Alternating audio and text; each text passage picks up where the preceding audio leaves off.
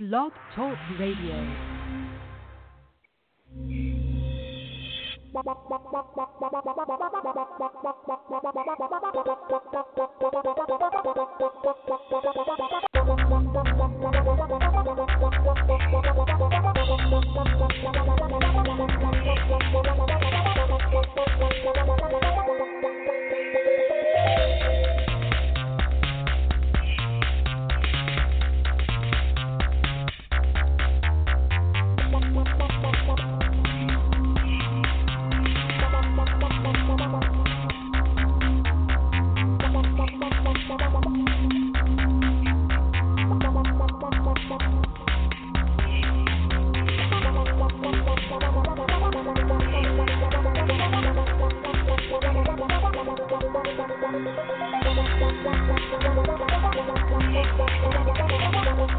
The Madden Voice.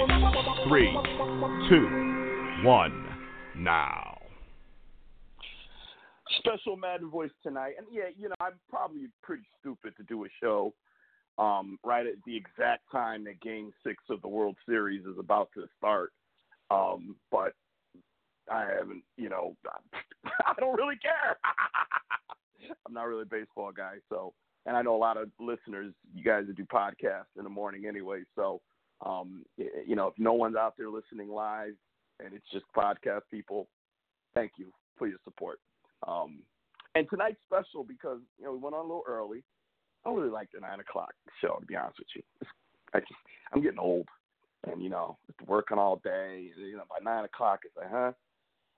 But I love the show and I love the guys, so I do it. But, train's on the West Coast, so we try to accommodate his schedule, but 9's kind of late to have that energy. You know what I mean? Like Shannon Sharp says, keep that same energy. By 9, I ain't got that energy. I'm trying, but 8's better. I can do 8. I like 8.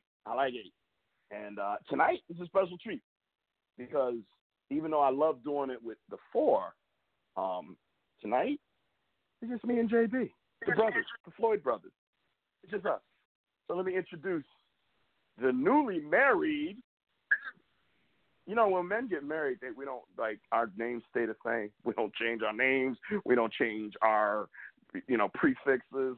It's just, we put a ring on our finger. Women, they got to change their names. They become Ms. and now Mrs. It's a whole ordeal for them. For us, it's just, look at my finger. But anyway, congratulations to my brother, and let me introduce the newly married. About 2 days now. Woo! Jason B. Floyd. Usually don't use his name too often, but tonight you got to use the real name. JB, welcome to the Madden Voice, and congratulations once again.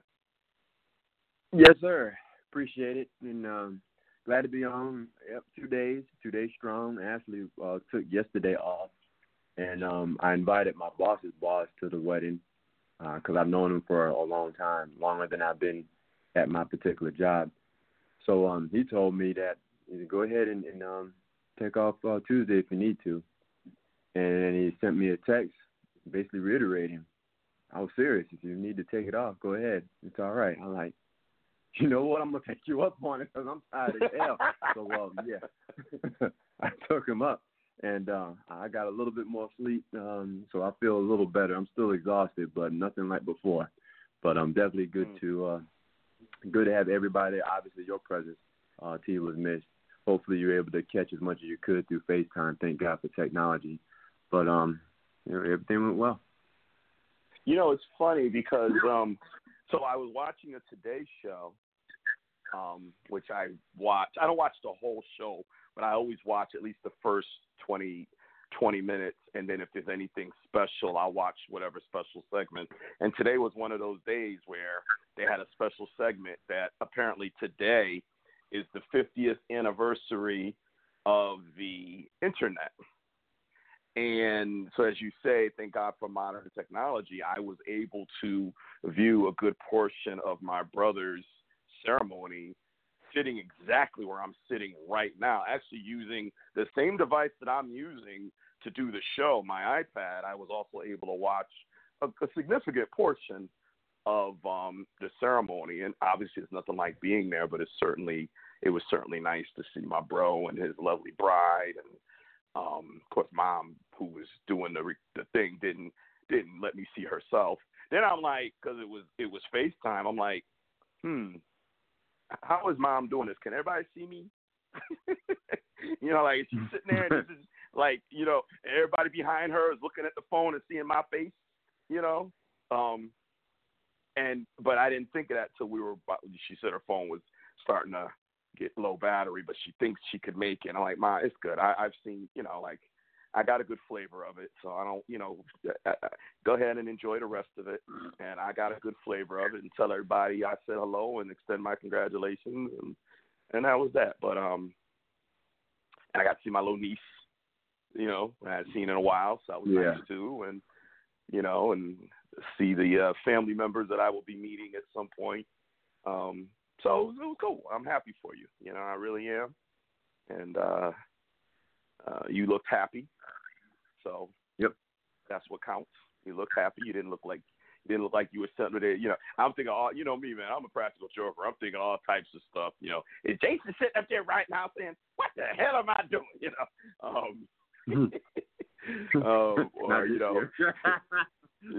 Not this one. Or get on the show tonight and be like, "Hey, bro, yeah, well, I guess that's it." What do you mean? Well, yeah, 2 days. I was thinking all kinds of funny stuff. But on the real though, you looked happy. She looked happy. She looked nervous as all get up. You looked like you was in. You were composed. You were all right.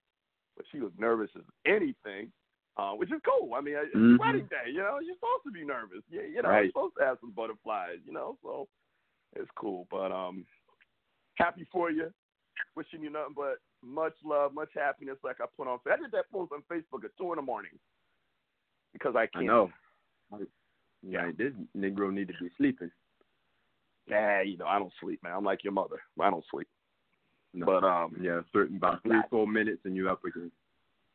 Yeah, so. But anyway, enough on that. Just wanted to get that, cover that because that's important. But I figured originally what the show was going to be. It's mid-season. I was going to go through all of our division predictions and see how close we are, and give us a chance to have, keep the original ones, but now see does anybody want to amend their prediction. So I had added a second line on my iPad to where I had put all the predictions. But you know what? Train wasn't going to be here tonight anyway. K-Star's not feeling well, so K-Star get well soon. Hopefully have a full crew next Tuesday night. And because really this is week 8. Next week's 9, so we're still good as far as mid-season. So we'll do it next Tuesday night. So tonight, I figure since me and JB are Cowboy fans, let's have a show where him and I can just talk Cowboys. And let's see. So what I want to do, before I do that, I want to put this out there. I'm thinking about this, Jay, and I want feedback. And I'll probably mention it again next week. But I've been thinking about this, and what has triggered this thought of mine is I watch a lot of sports shows. I record some, and I watch some live when I have the time. But I definitely record. I watch. I'll say the shows. I don't care because they're making money. I ain't. So, but I watch First Things First, Chris Carter and Nick Wright. I don't watch the whole thing. They're on for like 3 hours. I don't watch the whole thing, and they repeat. So it's not like 3 hours fresh. It's like probably about an hour and a half, and then they rebroadcast segments. So I'm like, hey, you said that same thing 2 hours ago the exact same way. So, and I watch Undisputed and I watch First Take. Sometimes I watch Colin. Sometimes I watch Get Up. And then like NFL Live and some of the other shows, the Jason Whitlock, Speak for Yourself. So and I don't watch all the shows every day. It's not like I don't have a life or a job. But, if I have downtime, I'll check out some of these shows or I'll record them. So the point of me saying that is the more I watch, the more disgusted I get. Yet these shows are popular. There's more and more of them. And it's what people like. And what had me think of this concept was after the Warriors basketball lost the first 2 games. And I heard one of the shows, the question was, now, as many of you know, basketball is 82 games. Warriors started out 0-2. Now, they did win the third game, but they started out 0-2. And the question was, do you think the Warriors will make the playoffs? And I had to do a double take. Because unlike football, which is only 16 games, it's 82 games. They lost the first two. And the question is, will they make the playoffs? 80 games to play. 80 games. And we're asking, and we're being asked, we meaning the viewing public, do you think the Warriors will make the playoffs? It's no different than in football when after 2 weeks, who's your MVP? Who's going to the Super Bowl? It is insane. It is ridiculous. So I'm thinking about doing it. And then all of the predictions and, you know, it's getting out of hand. And someone has to hold these people accountable. I'm thinking about doing a show, separate from this show, called Versus. And it'd be me, Commissioner T, versus these guys. And I would literally call them out. The show, the pundit, and the topic. And the point would be to continually show how ridiculous some of these debates and discussions are. Now, why would I want to do that? Because I think they're insulting the sports public with some of these shows. I'm not even trying to say don't have the shows. I'm not trying to say these guys shouldn't be on the shows, although some of them are pretty bad. But what I am saying is give us quality. Don't sit there after 2 games and talk about who's going to the playoffs in basketball when you know half the league goes to the playoffs anyway. But now we're going to have a debate on that 2 weeks in. You know, the Cowboys get mollywopped by the Jets. The next week, they put a whooping on the Eagles.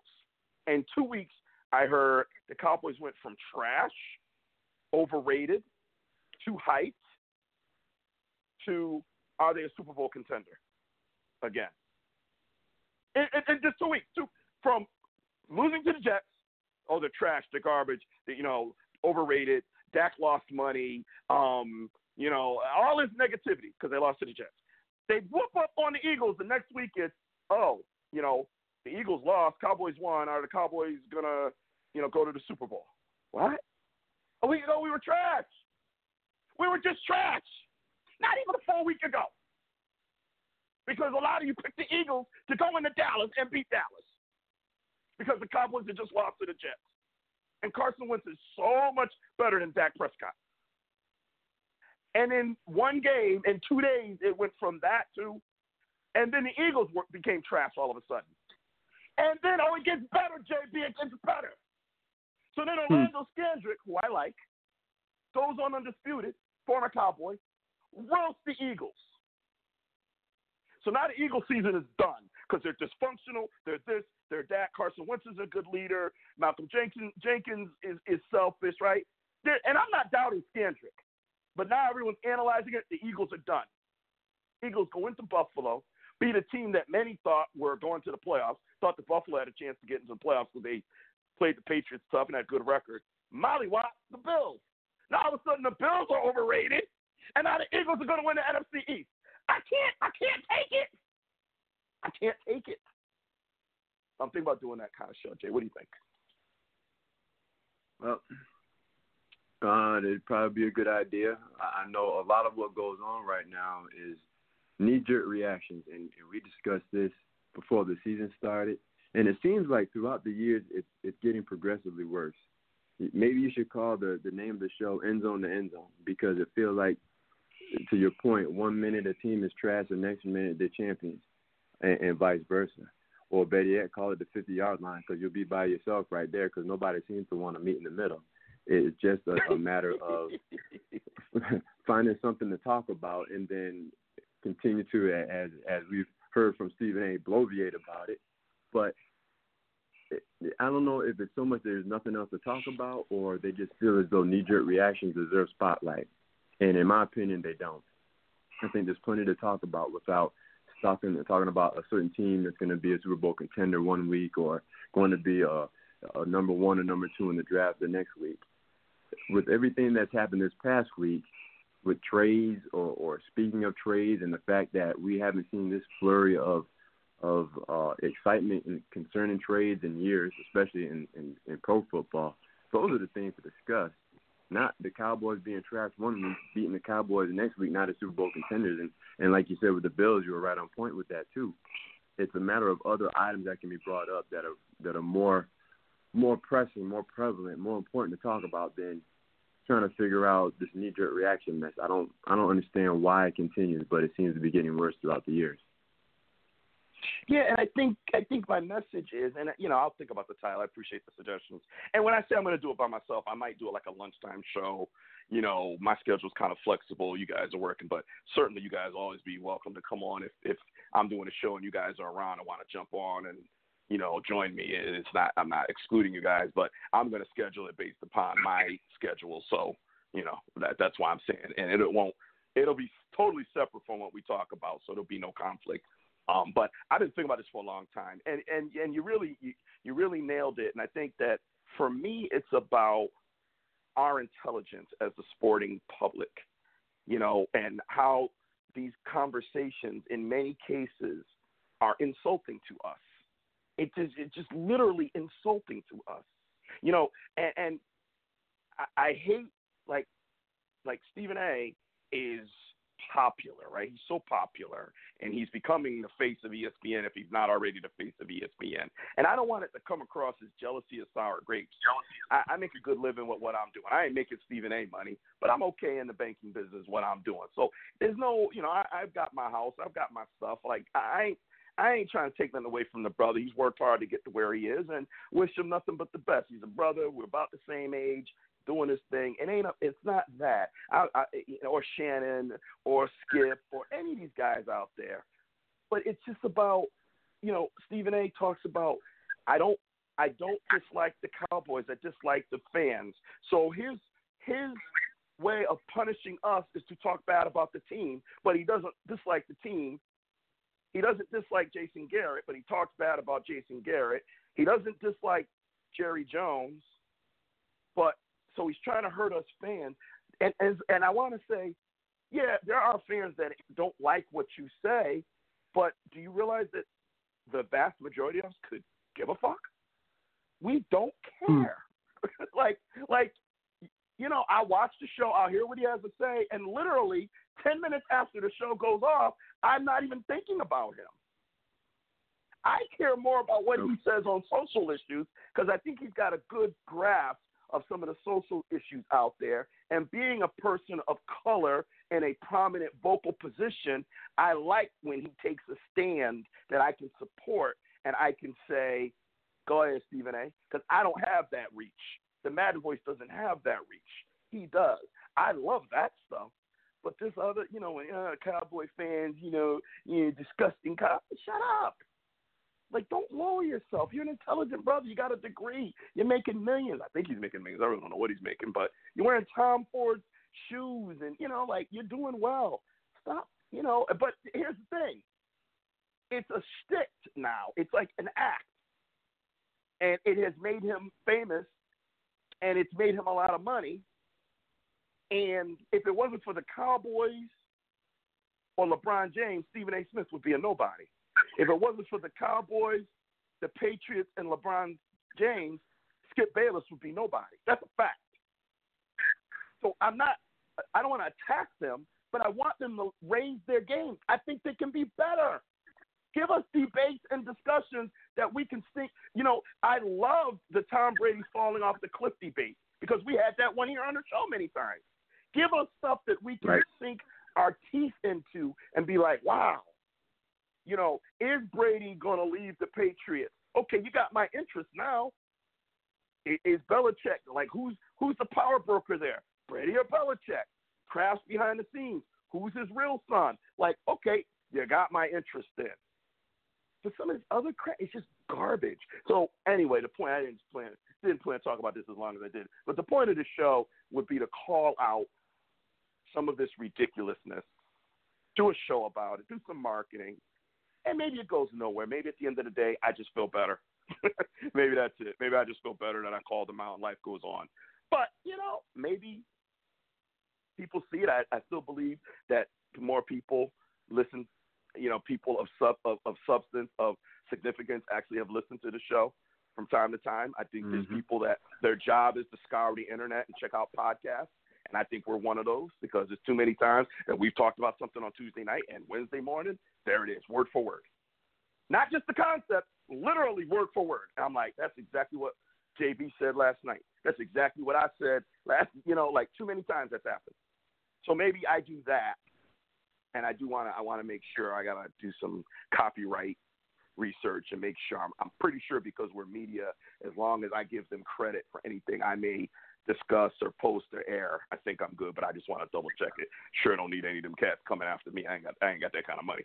But once I figure that part out, I'm going to do a few shows and see where it goes. So stay tuned. All right. So since I spent like 15 minutes on that, which I didn't plan to do. So here's what I want to do, JB. The first question I want to tackle is, this is an easy answer for you and I.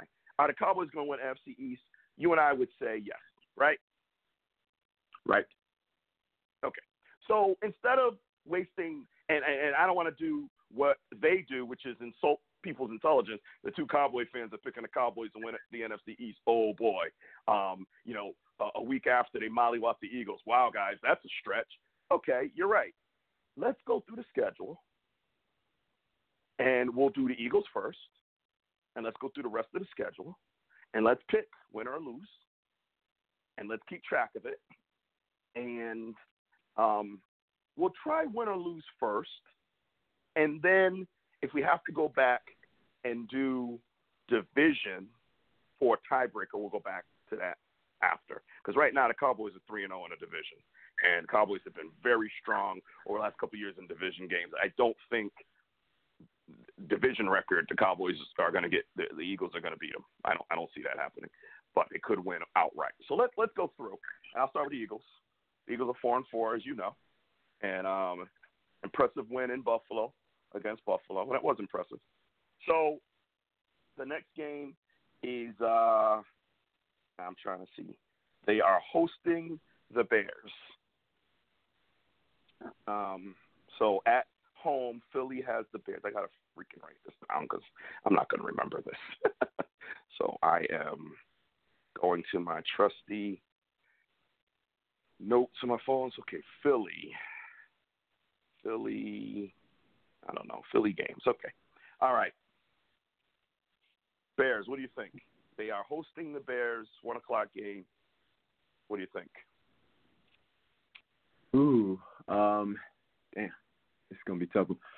I'm going to say yes, that's a victory for the Eagles, only because of them playing at home. I'm trying to take a look at their home schedule, or not home schedule, their home record. But a lot of that also depends on who's going to be starting for the Bears. There's, if I'm not mistaken, been talks of Trubisky sitting down, if I heard correctly, from Sunday, trying to catch up on stuff late Sunday night and into Monday. So the offense of the Bears makes me feel as though the offense of the Eagles are just going to be able to outscore them. The defense, as potent as it is, you still got to put points on the board. And I just don't think Chicago's going to do enough of that. So I think the Philly's going to take that one. Okay. And the way I'm going to do this is you and I have to come to a consensus. We have to agree. Since there's only two of us, we don't have a third vote. So if we disagree, one of us has to convince the other person. On this one, I agree with you. I agree with Philly at home. Trubisky's been terrible. Don't know if he's going to start or not. But I think that Scandrick lit a fire under these guys, and so be it. I think they're going to play better. They found a running game. Even though the Bears' D is for real, the Bears, they ain't scoring points, and their kicking game is atrocious. Sorry, Train, but this is prediction, not want. I'm going to be sitting up there with my pom-poms on, eating, Chicago deep pizza in my living room Sunday at 1 o'clock, yep, rooting for them Bears. You know what I mean? Exactly. Right. So that's week 9. You know what I mean? So week 10 is a bye. The next one is home against the Patriots. At this point, I'm going to go with the Patriots. What do you think? Patriots are just too strong right now, and I feel as though no matter what kind of game plan you may have against them, they have something to figure it out, and I just don't see it. Not this game. And it's a 4:00. No, not this one. Taking New England. Okay. I just got a text from Lena saying that she can't hear me. So Lena, if you can hear me, just text me that you can hear me now. Sometimes when I do the show and I'm on my cell phone, the service comes and goes. So it is possible that. So I'm asking her to text me. Okay. But we're going to keep going. Keep the party rolling. So we got the Patriots on that one. Are these home games? Yeah, 3. Damn, Eagles got 3 home games in a row and a bye week. Damn, how'd that happen? Mm-hmm. Oh, that's because they had 3 road games in a row before that. Okay. Minnesota was on the road. They lost. Dallas was on the road. They lost. Buffalo was on the road. They won. And then Chicago home, then a bye week, and then 2 more home games. Okay. So Seahawks at home. No. What do you think? No. Nope. I think Seahawks are going to take that one as long as they can stay healthy, they being the Seahawks. And when you got Russell Wilson back there as your quarterback, that game or that team really can win at home with the 12th man, and they can win on the road. They're undefeated right now on the road, which is a testament to how they can travel. And I think they'll be able to take that one also. Okay. Yeah, I agree. I got Seahawks. At Miami, let's continue. No discussion needed. Oh, man. Hosting the Giants. Not as bad as Miami, but, I mean, unless you feel differently, I think they'll beat the Giants at home. No, we can keep going. All right. Up to Week 15 at Washington. This isn't looking good for us. They'll beat Redskins. Nope. Yep. And then home against the Cowboys. This is Week 16. So, let's skip this one for now, and let's go through the Dallas record, and let's see what's going on with Dallas around the same time, because at least, like we know, they had the Redskins. You get 3 NFC East teams in a row. Giants, they're going to be. Redskins, they're going to be. I mean, the Giants will probably fight, but I think they'll beat the Giants. Redskins, they're just bad. And then the Cowboys, and then they end up. Their last game is Giants at the Giants. So hold on, I messed myself up doing this. So yeah, I see a lot of wins coming from Philly. To be honest with you. Yeah. Well, I mean, you think about it. We're in a division where it's really going to be between Philly and Dallas. And anytime you play Washington and New York, and they haven't played them yet, so that's four games right there. Right. Half the schedule gone right there. Right. All right. So, for argument's sake, let's just go ahead and pencil in a Cowboy victory. We can go back and change it, but just so we can come up with so right now, with 8 games to go, we've got Philly going 5-3 down the stretch, losing to the Patriots, the Seahawks, and the Cowboys, which would give them 9-7. 9-7 record. Mm-hmm. Right. Okay. So let me write that down, and I think that would also give them 4-2 in the division. Which Yep, 4-2 in the division. Okay. Interesting. All right. Now let's go to Dallas.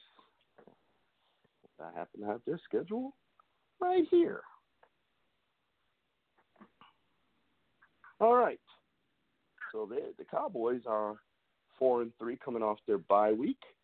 Hold on, let me write that down. Dallas games, 4-3. All right. At the Giants, I'm going to say Dallas. You agree? Mm-hmm. interesting game in Minnesota. No, that one's at AT&T. Is it? You're right. You're right. Home game. Home game. Okay, Dallas. Minnesota, I don't know. That would have. I had to think about that one. If I tell you what, if that was a road game and not a home game, that'd be a really hard one because it seems as though whatever happened with that whole Stephon Diggs and him apologizing to Thielen and all that stuff, they have looked like a team on a mission. But remember, Kirk Cousins at home does not play well against Dallas. I know I got something to do with the team. And it's at home. Oh, that's a home run right there. That is, he just killed that one. Good God. Houston. Okay, sorry. I just love when they hit the home run, they just stop and look at it.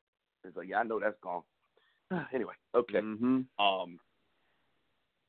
But, yeah, and the other thing is Thielen's was out this past week, so we got to monitor that. But, yeah, they definitely they've opened up their passing game. And but I agree with you. If Dallas is at home, I'd go with Dallas. Okay. Week 11 at Detroit. Detroit always plays us tough. Yeah. What do you think? I'll tell you this. I'm going to go with Dallas, and maybe it's a bit of a homerism because I don't feel comfortable about that game at all. I know we had talked about Matthew Stafford in the past. I know you don't believe in him, but there's something about him when he catches fire, he catches fire. And they've got some receivers over there. You know, Galladay's surprisingly top-tier receiver. Yeah. He ain't surprised to me. Had him on the fantasy team last year and this year. That boy bad. Oh, yeah. He is. I mean, but he's not someone that you would think of right off the top of your head, but he's someone that will take your head off.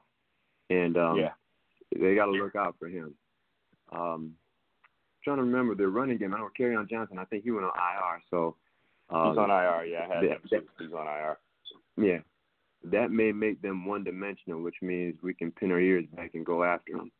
Well, and here's the thing, and I think you raise an interesting point with the second half of the season. We didn't get Jamal Adams, but I commend Dallas and Jerry Jones and Will McClay and Stephen Jones and Garrett for not resting on their laurels and trying to improve this team. They didn't get Adams, but they did get Michael Bennett. We had Martellus Bennett, so we're familiar with the personality. They're very much alike, very similar. And they both played for New England and Dallas. How many people can say that? Those two, Amendola, another one that could say that.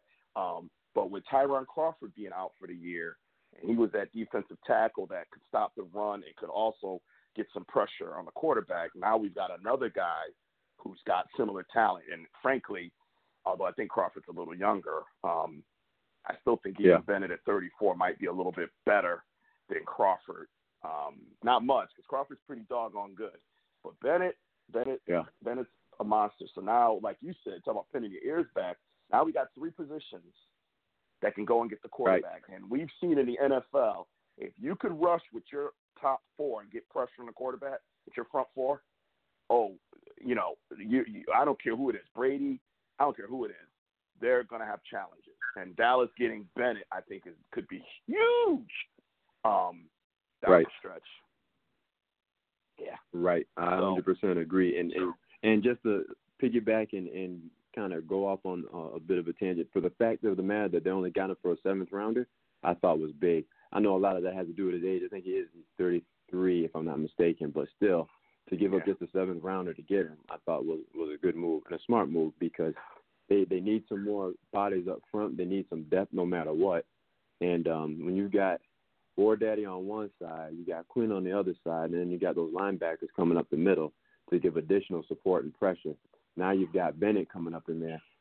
And again, going to a team that potentially could be one-dimensional with their running back situation, I think it's almost an ideal situation, especially if there's some weaknesses in that offensive line of Detroit, to really get after them and make this a lopsided game. That's the hope. I'm still going to go with Dallas, but I think it's going to be closer than what people think. Yeah, I'm going to go with Dallas too, but that's one of those – that's an iffy one. and that's assuming Dallas is healthy. All of these games are assuming that Dallas remains, and when I say healthy, I mean key positions, tackles, the challenges they've had up to this point. Both tackles, Cooper, Cobb, Byron Jones, these are all of these positions. Maybe Randall Cobb, I don't know if he's been to a Pro Bowl, but all the other guys are Pro Bowlers. So I'm assuming that I think we're relatively healthy. All right, next game. At the Patriots, for pick'em purposes and being totally objective, I'm hard-pressed to pick Dallas for this purpose, although I'm sure when the show comes, I'll be ranting and raving, depending on how the Cowboys are playing, about how they're going to go to New England and make a statement to the defending Super Bowl champs, who at that time could still be undefeated for all we know.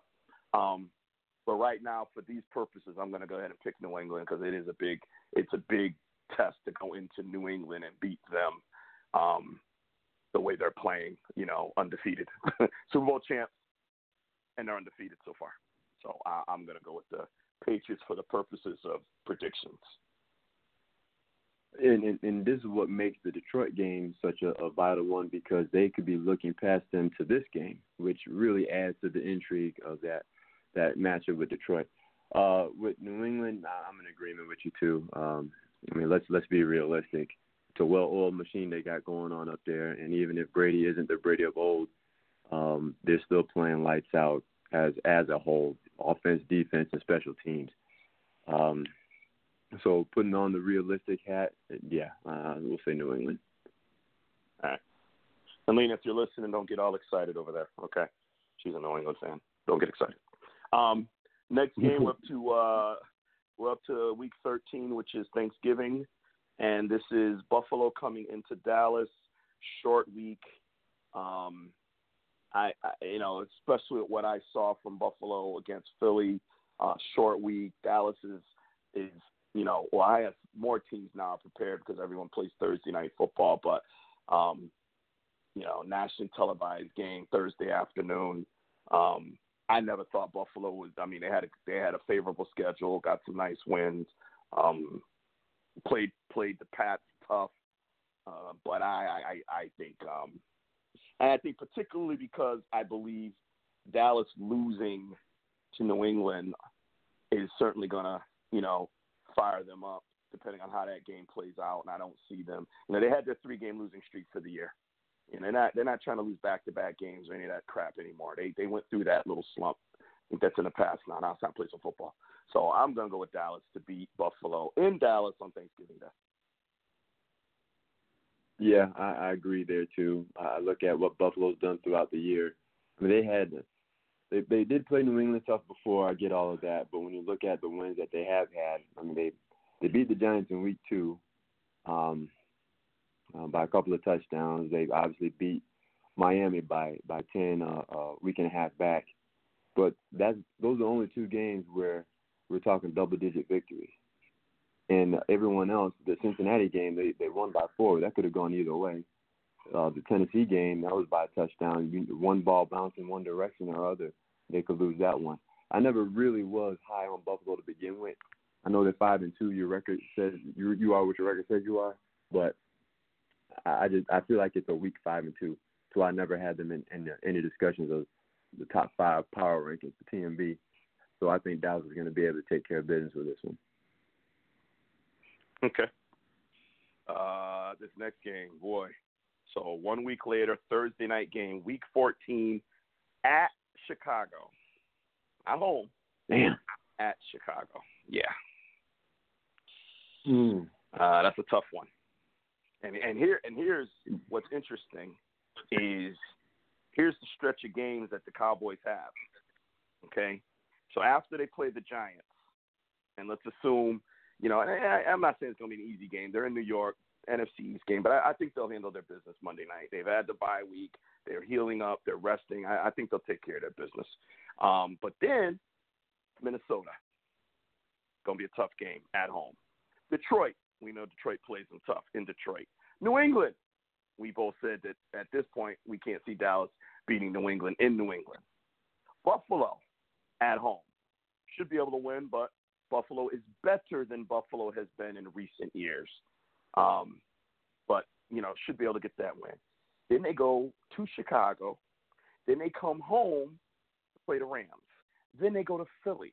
Like, this schedule now is really heating up. And all you need is Tyrone Smith or Lyle Collins or, a key player that they have not shown that they have an adequate backup for to go down. Season's over. The season, it's done. Like, it's done. It's really, unfortunately, it's that simple at this point because we saw what happened in that 3-game losing streak when they didn't have Cooper and they didn't, one game they had Cooper and didn't have Smith and they didn't, we saw what happened. And that's all we need during this stretch is for any of these guys. And Collins has generally been fairly healthy. Cooper has been healthy. But Tyron Smith hasn't. I don't know. It's been years since Tyron Smith has played 16 games. So you could almost book that he'll get injured again. Something will happen and he's going to miss time. And they don't have a good backup. Mm-hmm. So there's potential trouble brewing here, Cowboy Nation. I want everybody to know. Like, this is real. We've lost 3 games in a row. And, okay, looking back on it, the Saints, you would have liked to have gotten a win against the Saints. But, Teddy did his job, and he did well, and he showed that he's going to be a starter somewhere next year. So you can't knock that one. Packers, certainly a winnable game, but you let a team go up 31-3, it's over. But that Jets game, that's going to come back and bite you later. That's a game that you should have went in there and whooped up on them because that one loss could be the difference between winning the division, going to the playoffs, or losing the division and going home. That game could be critical down the road. Yeah. All right. That's why they got to figure out a way to steal one of these games that we see being an L, a game similar to like a game against New England. We don't have them predicted to win, but they need to steal that one just to gain it back.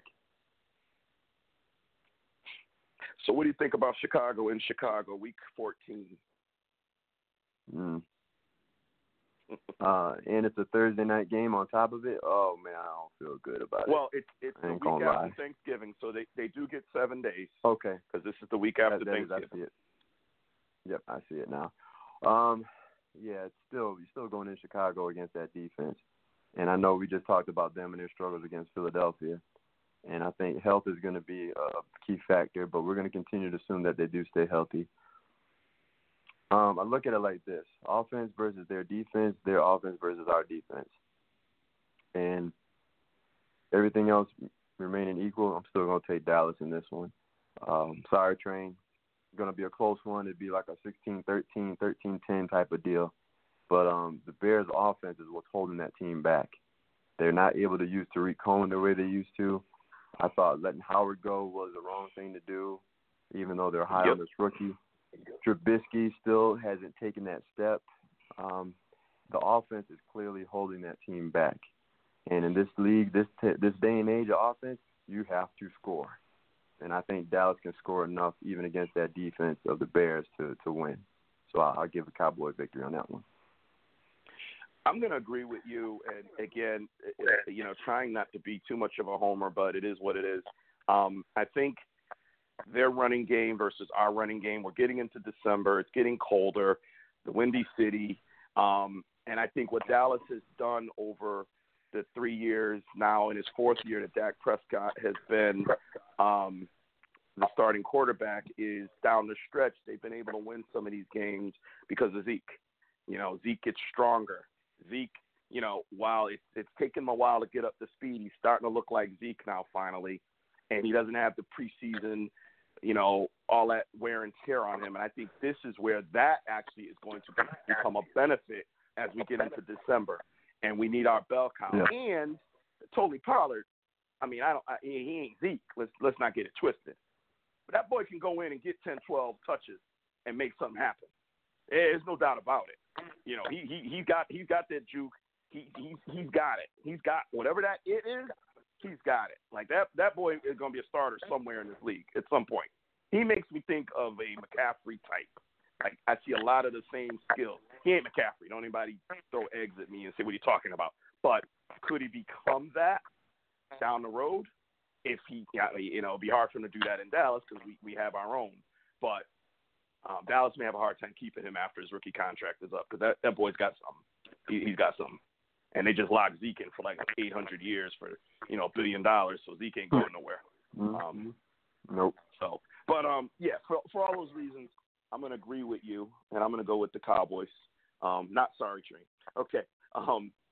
So then they get a nice 10-day rest, and you get to go home, and they get to face the Rams. Congratulations, Dallas. After going to the Windy City and playing the Bears, we're going to congratulate you and send the Rams out your way. Well, you went first on the Bears, so let's see. The Rams smacked us good in the playoffs last year. I mean, ran all over us. C.J. Anderson and Todd Gurley. Anderson's no longer with the Rams, while Gurley has had some flashes of his previous self. He's still not Todd Gurley. This Rams team currently, and it remains to be seen what they'll do, because who did they just pick up? The Rams just picked up Jalen Ramsey. So let's see what, and he played a good game, his first game, so let's see what happens. But this is definitely a game that could go either way. And by then, either team could be looking different than how they're looking now. The Rams could go one way, the Cowboys could go one way. Like, we could be looking at this game by week 15 like, oh, yeah, the Cowboys are, beat the Patriots and did this, and oh, my God, they're, Stephen A. Smith, the Cowboys are going to the Super Bowl. As much as it pains me to say it, the Dallas Cowboys are going to I can hear it now. Or he could be laughing because the Cowboys are tanking. Who knows? But with what I know today, and the fact that they're going to be home, and the fact that I believe that this is a revenge game, and they got 10 days to get ready for this game, and they don't like how they got smacked around last year, I'm going to – and it's not an easy pick because the Rams, when they're on their game, they're pretty damn good. But I'm going to go with Dallas. Yeah, for those same reasons, I'm going with Dallas as well. I think the taste in their mouth from last year's playoff loss is still there. I think there's a chance for them to kind of enact revenge, so why not? And something about the Rams, I know they're 5-3 and they're on a 2-game winning streak, and I mean, they played the Falcons, which I feel as though anybody can beat them right now, and then they went and played the Bengals and beat them as well. But to pick up 2 cornerbacks in the offseason, and now they're both gone to different teams, and yeah, they got Jalen Ramsey in one of those trades, but I don't know. Something about what's going on over there underneath the surface kind of rubs me the wrong way a little bit. I feel as though there's some type of discontention going on there. So it may continue to fester itself. It may be nothing. It may just be my imagination. But I feel as though something's brewing underneath the surface there, and it's going to affect their team and negatively impact them. And I think Dallas will be able to take that ammunition from last season's season-ending loss and be able to snatch a victory. So I'm going to agree with you and go with Dallas. And it's funny you say that, and sometimes we have these conversations, and I say to myself, yeah, that's my brother, because I've been feeling the exact same thing. Like, literally, you took the words, like, literally out of my mouth, that I can't quite put my finger on it. I was thinking that maybe the McVay magic is dying.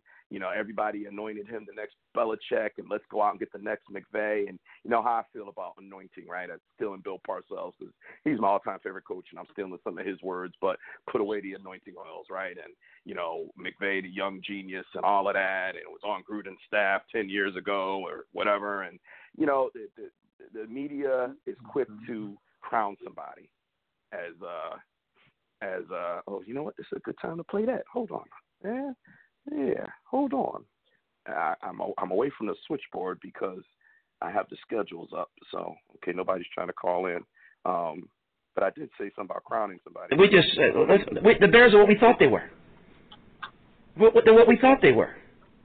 We played them in preseason. Who the hell takes a third game in a preseason like it's bullshit? Bullshit. We played them in the third game. Everybody played 3 quarters. The Bears are who we thought they were.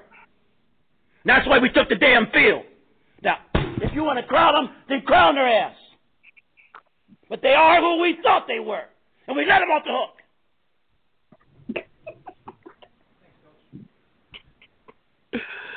I still think of that beer commercial where they took that and he walked off and they get the beer commercial and they said, that guy's pissed.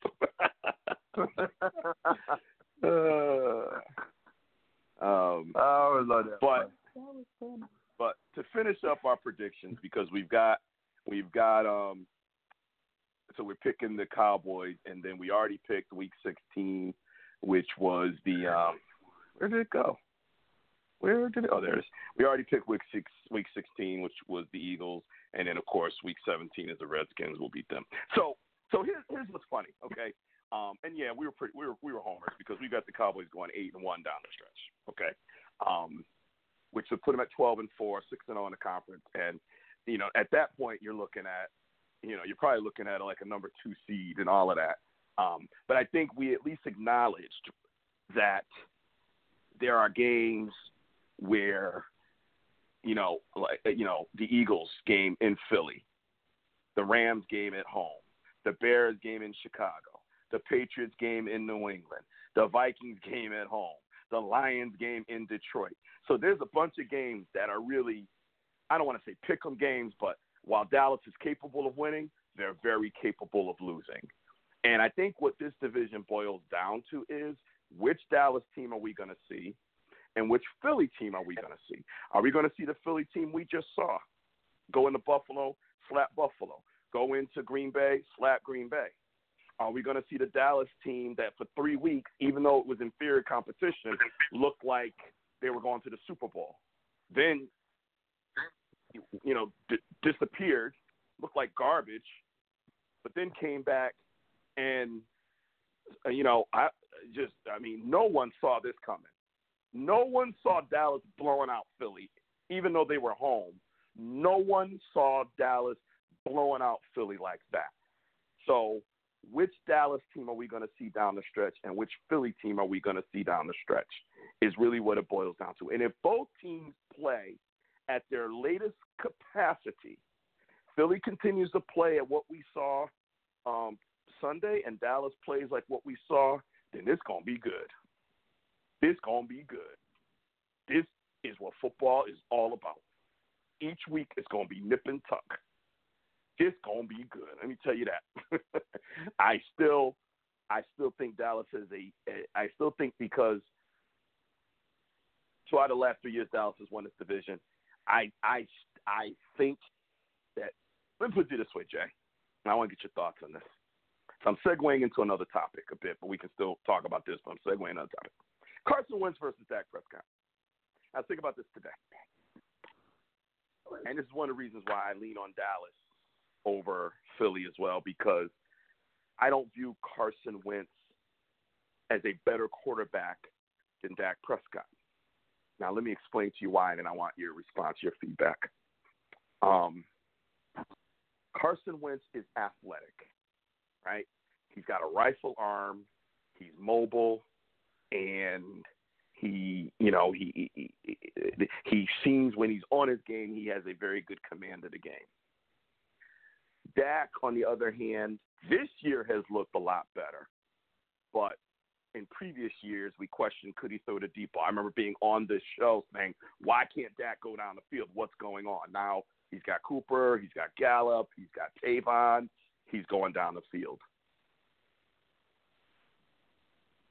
I look at some of the greatest quarterbacks ever. I look at Brady. How athletic is Tom Brady? Not. How athletic is Peyton Manning? Not. Yet those are two. If you pick 5 quarterbacks and they're not in your top 5, you don't know football. And I know there's a lot of great quarterbacks. We've got Marino. We've got Brett Favre. We've got Montana. We've got Young. We've got Aikman. We've got Bart Starr. There's Drew Brees, right? So, it's crowded up there. But those two, Brady's definitely going to be number 1. But then Manning, he just got to be up there, okay? But neither one of these guys are athletic.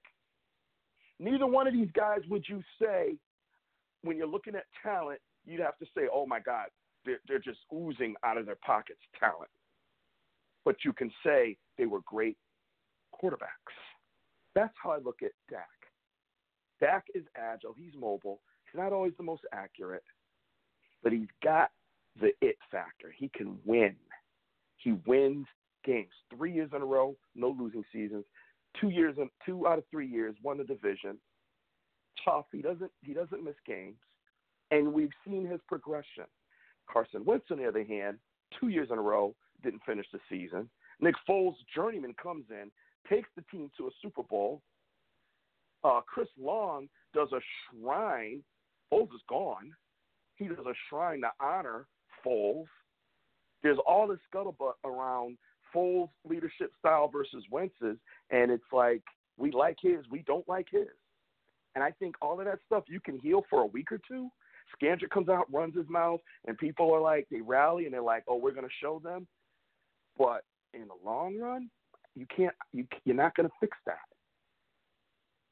Not without doing something, changing something. It's not going to get fixed. And I think if both teams are playing well and fighting hard, I think that's going to be the difference. Scandrick also said he misses being in Dallas. He also said how talented the team was, and he said how Jason Garrett motivates that team. Coach clapped to everybody's dogs for clapping and being monotone in his interviews. I ain't gonna lie, it kind of drives me crazy too. But everybody, he's not a motivator. Skip Bayless said that Doug Peterson motivated the Dallas Cowboys to beat the Eagles, not Jason Garrett. I listened to Cowboys radio. They laughed at that. They said, you've got to be kidding me. You've got to be kidding me that they don't give Jason Garrett the credit for motivating that team. Because no one's in that locker room to hear what Garrett's saying to the team. Yet, because he's not doing it in front of the media, it can't be Garrett, it was Doug Peterson. It's ridiculous. So I say all that to say I think one of the reasons Dallas is going to win the division and get into the playoffs is I think Dak Prescott is just a better – is he a better athlete? I don't know. Maybe not. Maybe not. I don't know. He's pretty athletic, but Carson Wentz, he's pretty athletic. But I just think Dak Prescott is a better quarterback. Now, Jay, I've talked a lot. I'm going to give you the floor. I know I covered a lot of space, so I'll give you the time you need. But what are your thoughts? Well, I think there's multi-facets to all of this. I think when you're talking about physical capabilities and you're talking about playing the position and you're also talking about leadership. And if you were to talk about the physical attributes in terms of throwing the football, I think Carson Wentz throws the football better. But the key factor in all of this really is leadership. And I'm glad that you brought it up because Dak is a leader and he is a quarterback. And those two terms aren't always mutually exclusive. They blend into one another because when you're the quarterback, you're really the leader of the team that you're supposed to be anyway. When you look at Dak, you look at him, he is obviously the quarterback of this team, hands down. He has a locker room, hands down. He is a leader of that football team, hands down. And we've talked about it many times on this show. Your biggest ability is your availability. And knock on wood, he has yet to miss a game in his career so far. Can't say the same for Wentz. At the same token, you look at, and I'm switching off a little bit, you look at where they were drafted. That fourth round wasn't expected to be much, just a backup to Romo. Wentz comes in, pick number 2, faces the franchise. So you're already starting off at different starting points in terms of expectations. Let me clarify one when you thing. don't know. Let me clarify one thing. Dak, you're right. Dak was actually 4th string because Romo was the starter. Kellen Moore was the backup. Jamil Showers at that time was number 3 on the depth chart.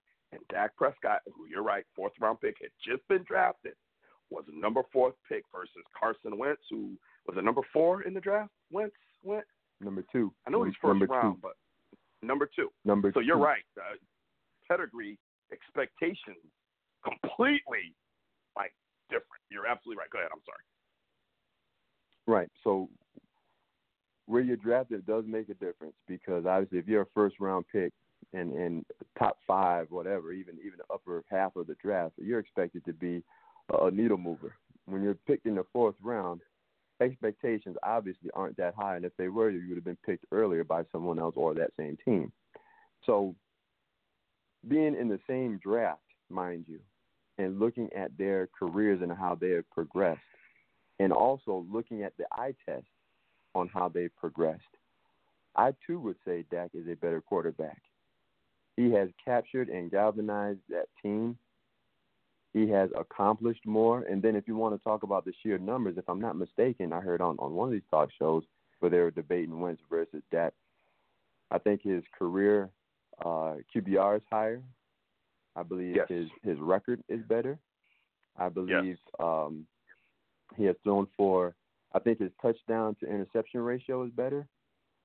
I believe you're right. I'd have to double check that one, but all these key factors that you look at in terms of the numerics, all these items that people look at when these statistics to measure a player's success, especially when teamed up against another player, all of these point towards Dak.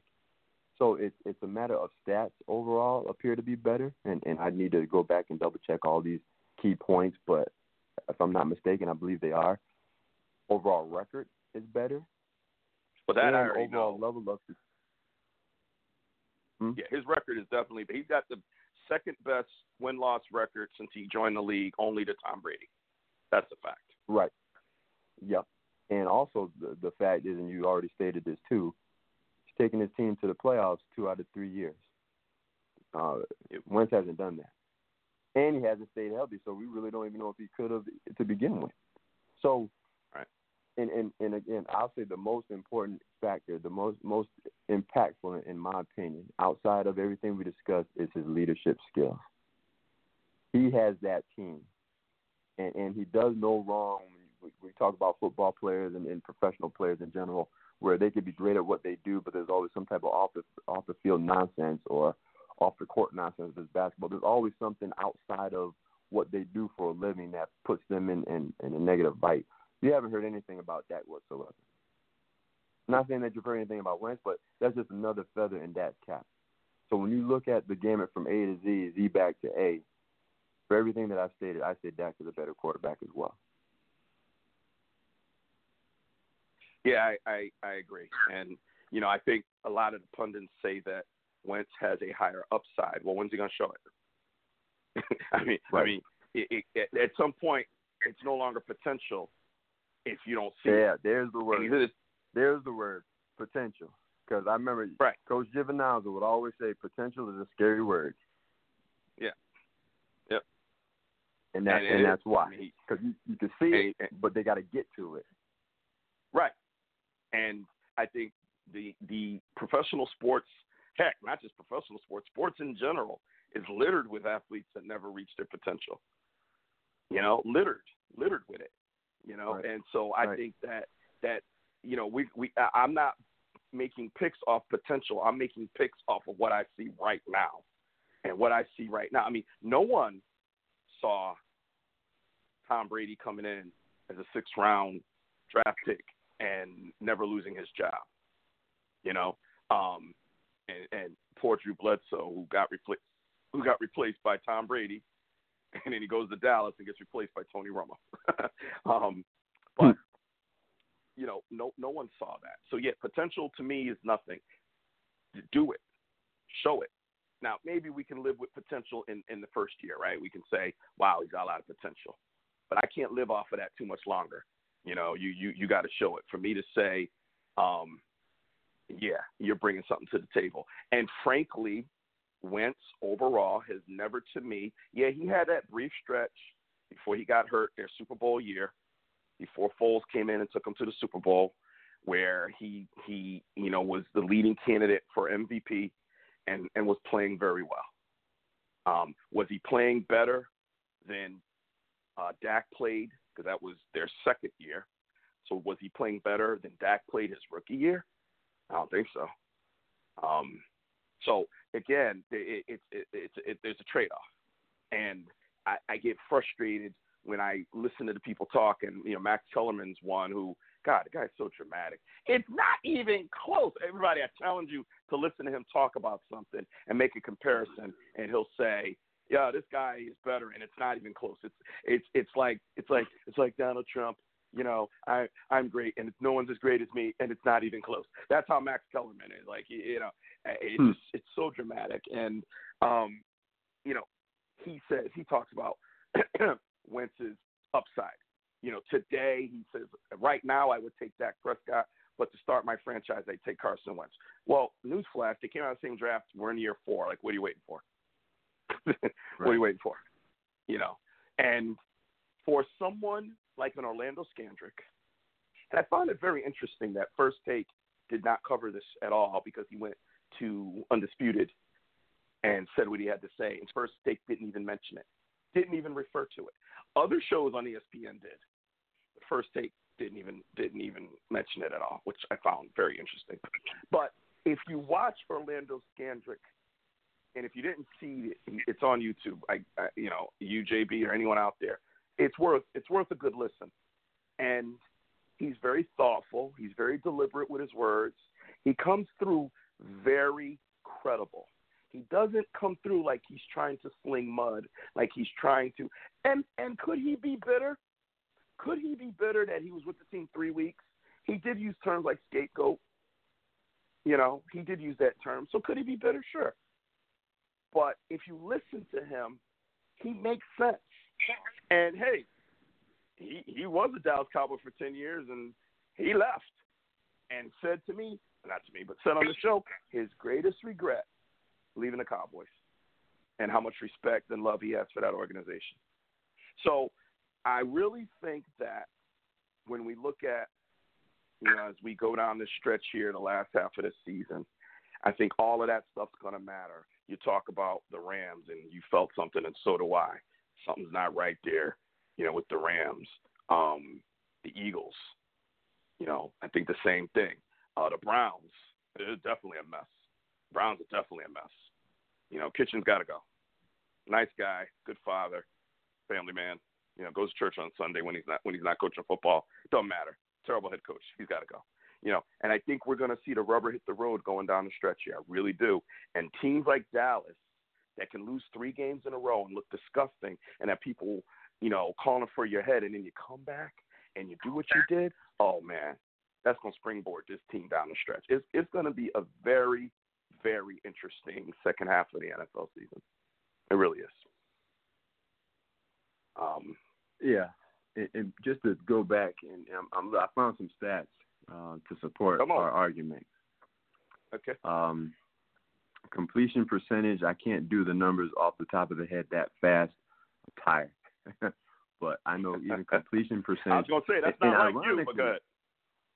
It's not.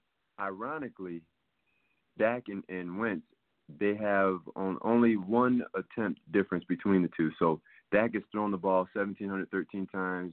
Carson's thrown it 1,712 times. Yet Dak has over 1,000 yards more than Carson does.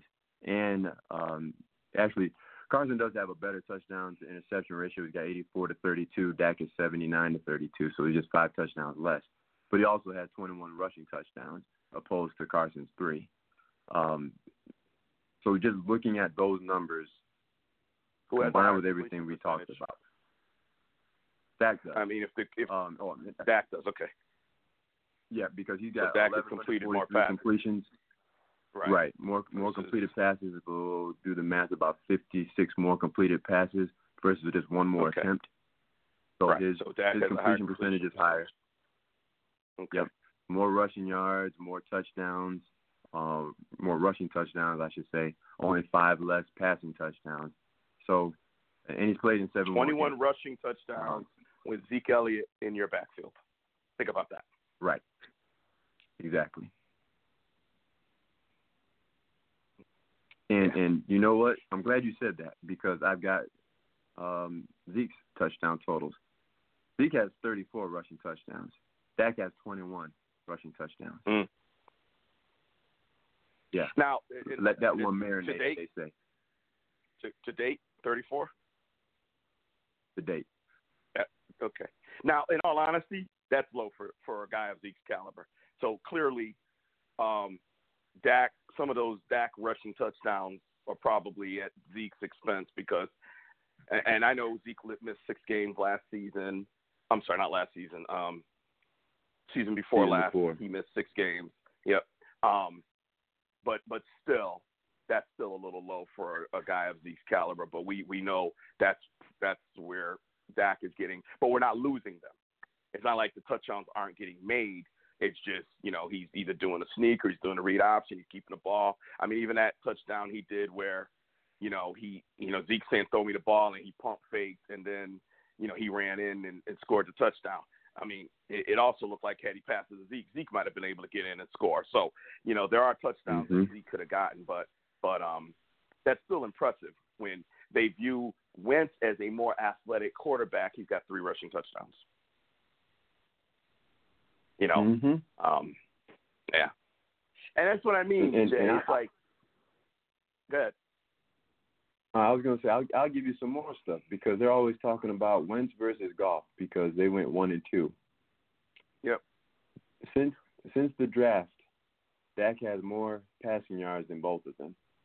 Dak has more passing attempts, more passing completions than both of them. Combined more rushing touchdowns than both of them.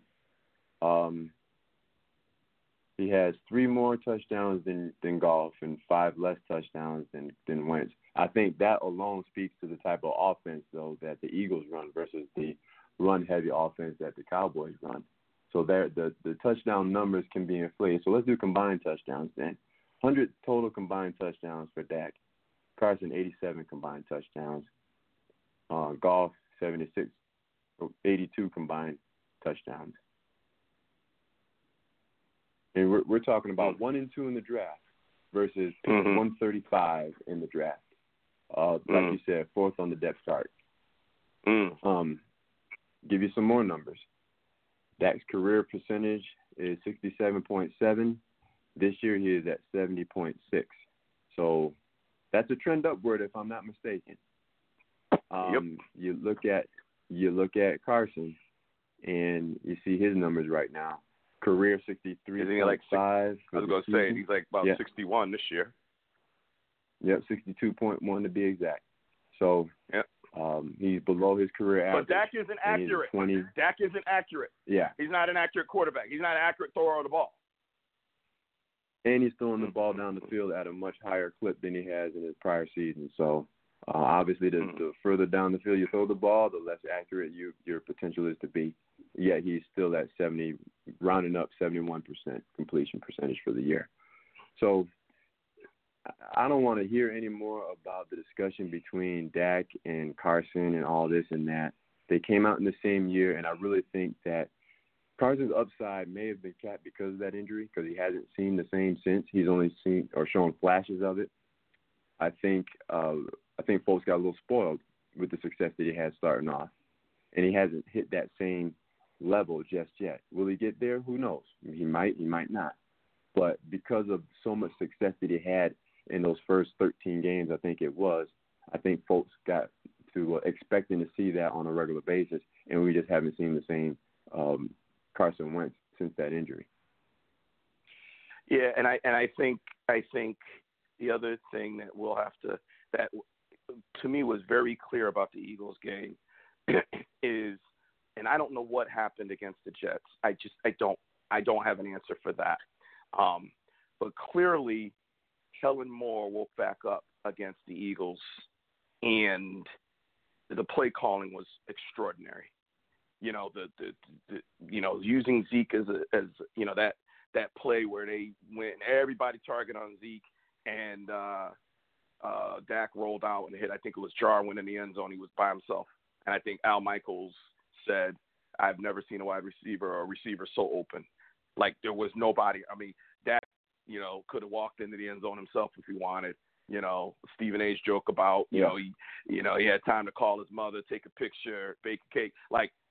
And it was a Kellen Moore play where they went to run Zeke and everybody collapsed in the middle to get Zeke, and he just kept the ball rolled out and nobody was there, and he just tossed it in, and that was the touchdown.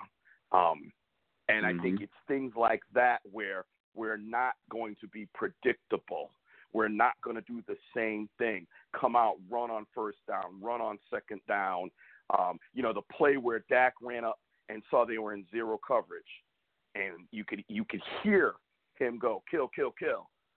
And he hit Randall Cobb for a slant. And even Skandrick said, yeah, that was my fault.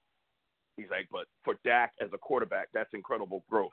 He spotted the coverage we were in. He audibled out, and then it was my fault. I shouldn't have let Cobb cross in front of my face like he did. As soon as he did, I was beat. It was over.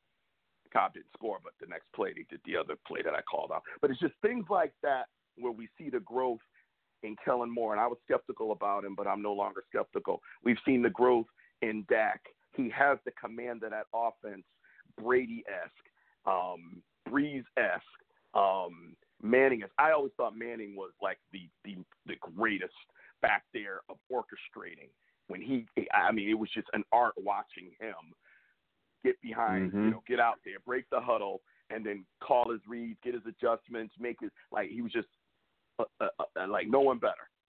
And I'm seeing some of that. I ain't going to put him at that level, but I like a surgeon, good word. But I see some of that in Dak, and I just think it's just going to get better and better. And I think this is it right here for Dallas because, and this will be the last topic of the night. But, I want your thoughts on Jason Garrett, and be honest. Not that you would lie if I didn't say be honest, but be honest. What are your thoughts on Jason Garrett as far as his impact on the team moving forward? And what does the Cowboys need to do, including Garrett, but what does the team need to achieve for him to not get fired? Because he did not get extended, which clearly is a message. If you don't do what we expect, you're going to be unemployed. So 2 questions. What do you think his impact, because there's a lot of talk, Coach Clapp, and all of that crap is going on out there. So your thoughts on that. And then the second thought is, what do you think the Cowboys need to accomplish for Jason Garrett to keep his job? Well, I think he has that unit together. I think when we talk about leadership of Dak, we also have to talk about leadership of the head coach. And we've seen him get that team prepared and ready. Unfortunately, sometimes it happens in the second half. I prefer to see it in the first half. It's amazing what happens when you come out and you jump on the team to start it off, opposed to coming out in the second half. So I think he has that team's ear, but and that's on the inside looking out. Everybody else is on the outside looking in, and if he can't get that team to an NFC Championship game, he's got to go.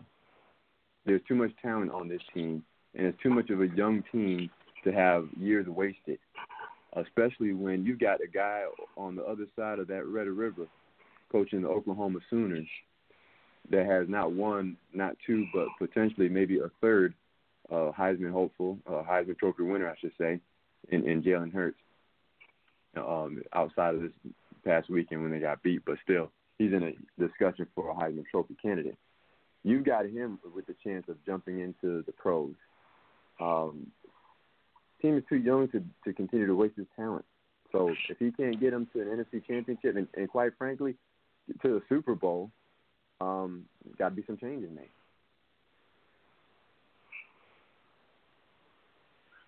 Hold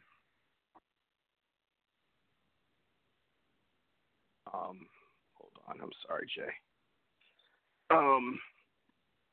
I agree with everything you said. And Urban Meyer also had made comments about the Dallas Cowboy job being attractive. Yep. So I will go one step further, and I will say that Dallas needs to she got to stop texting me. I will go even farther and say that Dallas needs to make it to the NFC Championship game and play well. They need to play well. You can't make it to the game and then that's it. You got to play well. And if they go to the championship game and they play like garbage, then I think he's done. So they've got it. I don't think they have to win, but I think they have to play well. So, and I think it's just simply he's had enough opportunities. It's really that simple. He's had enough opportunities, and I like the guy. I think he's good. He's been good for the organization, but I just think it's time for him. It's time. Put up or shut up. This is it. This is your year to save your job, get a contract extension, and be the Cowboy head coach for the next 5 years, 8 years, whatever it may be. So I guess we will see. You know what else? It's amazing. He's got the second longest coaching tenure among active coaches right now. Can you believe that? Second longest? Yep. Even behind Belichick.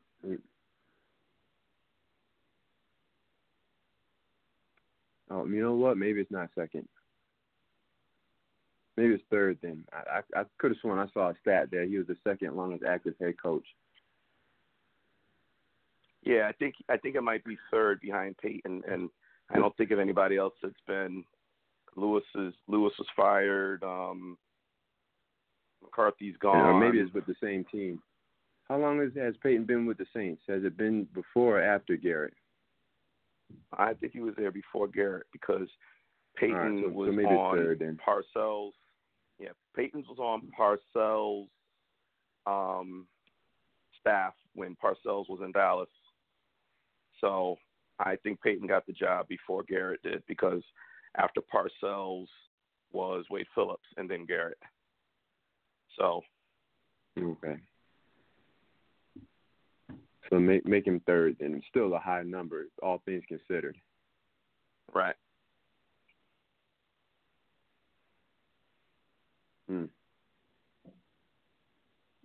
Well, at least he's up there. He's top 10. I'm looking at some other ones. Well, active head coaches, yeah, it's Belichick. McCarthy's gone. It's Payton. Well, Tomlin has actually been there. Tomlin and Harbaugh and Carroll. So Garrett probably looks like number 6 then, because Lewis is gone, McCarthy's gone, so he's number 6. So that's still a long time, all things considered. Never would have thought he'd be number 6 on the list. Right.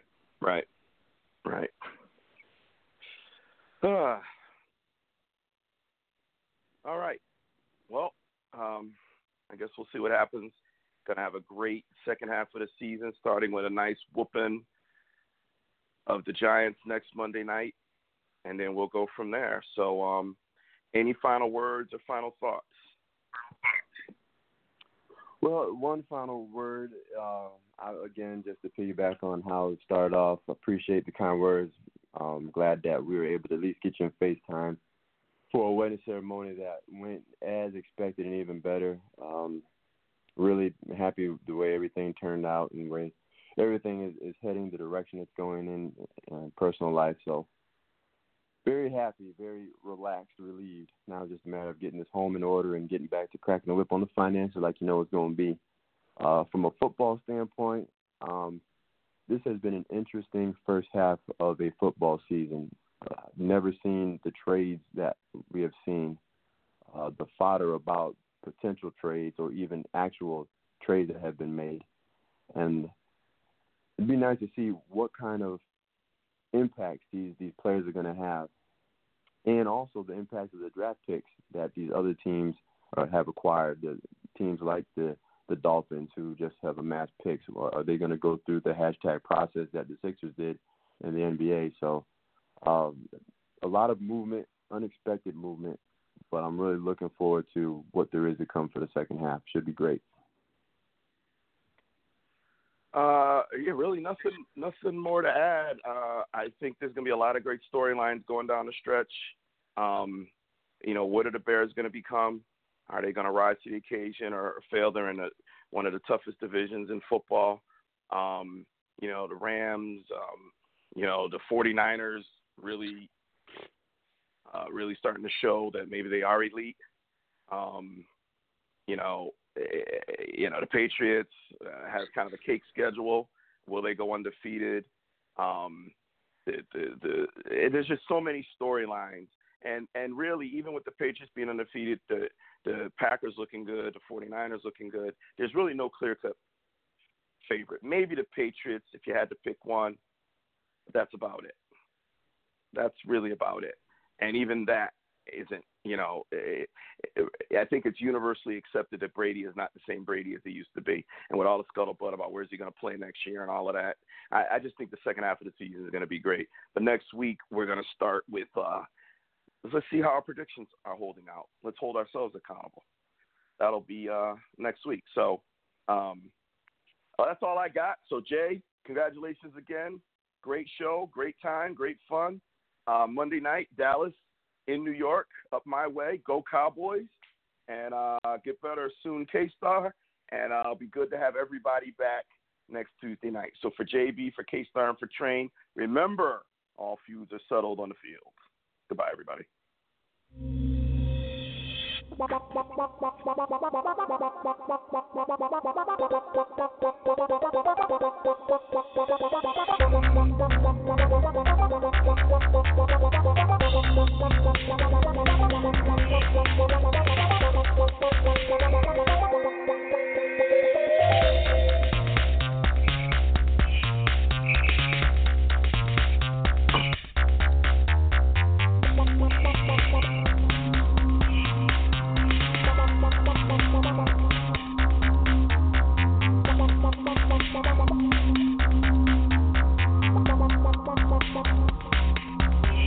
With Lucky Land Slots, you can get lucky just about anywhere. Dearly beloved, we are gathered here today to... Has anyone seen the bride and groom? Sorry, we're here. We were getting lucky in the limo and we lost track of time. No, Lucky Land Casino, with cash prizes that add up quicker than a guest registry. In that case, I pronounce you lucky. Play for free at LuckyLandSlots.com. Daily bonuses are waiting. No purchase necessary. Void where prohibited by law. 18+. Terms and conditions apply. See website for details.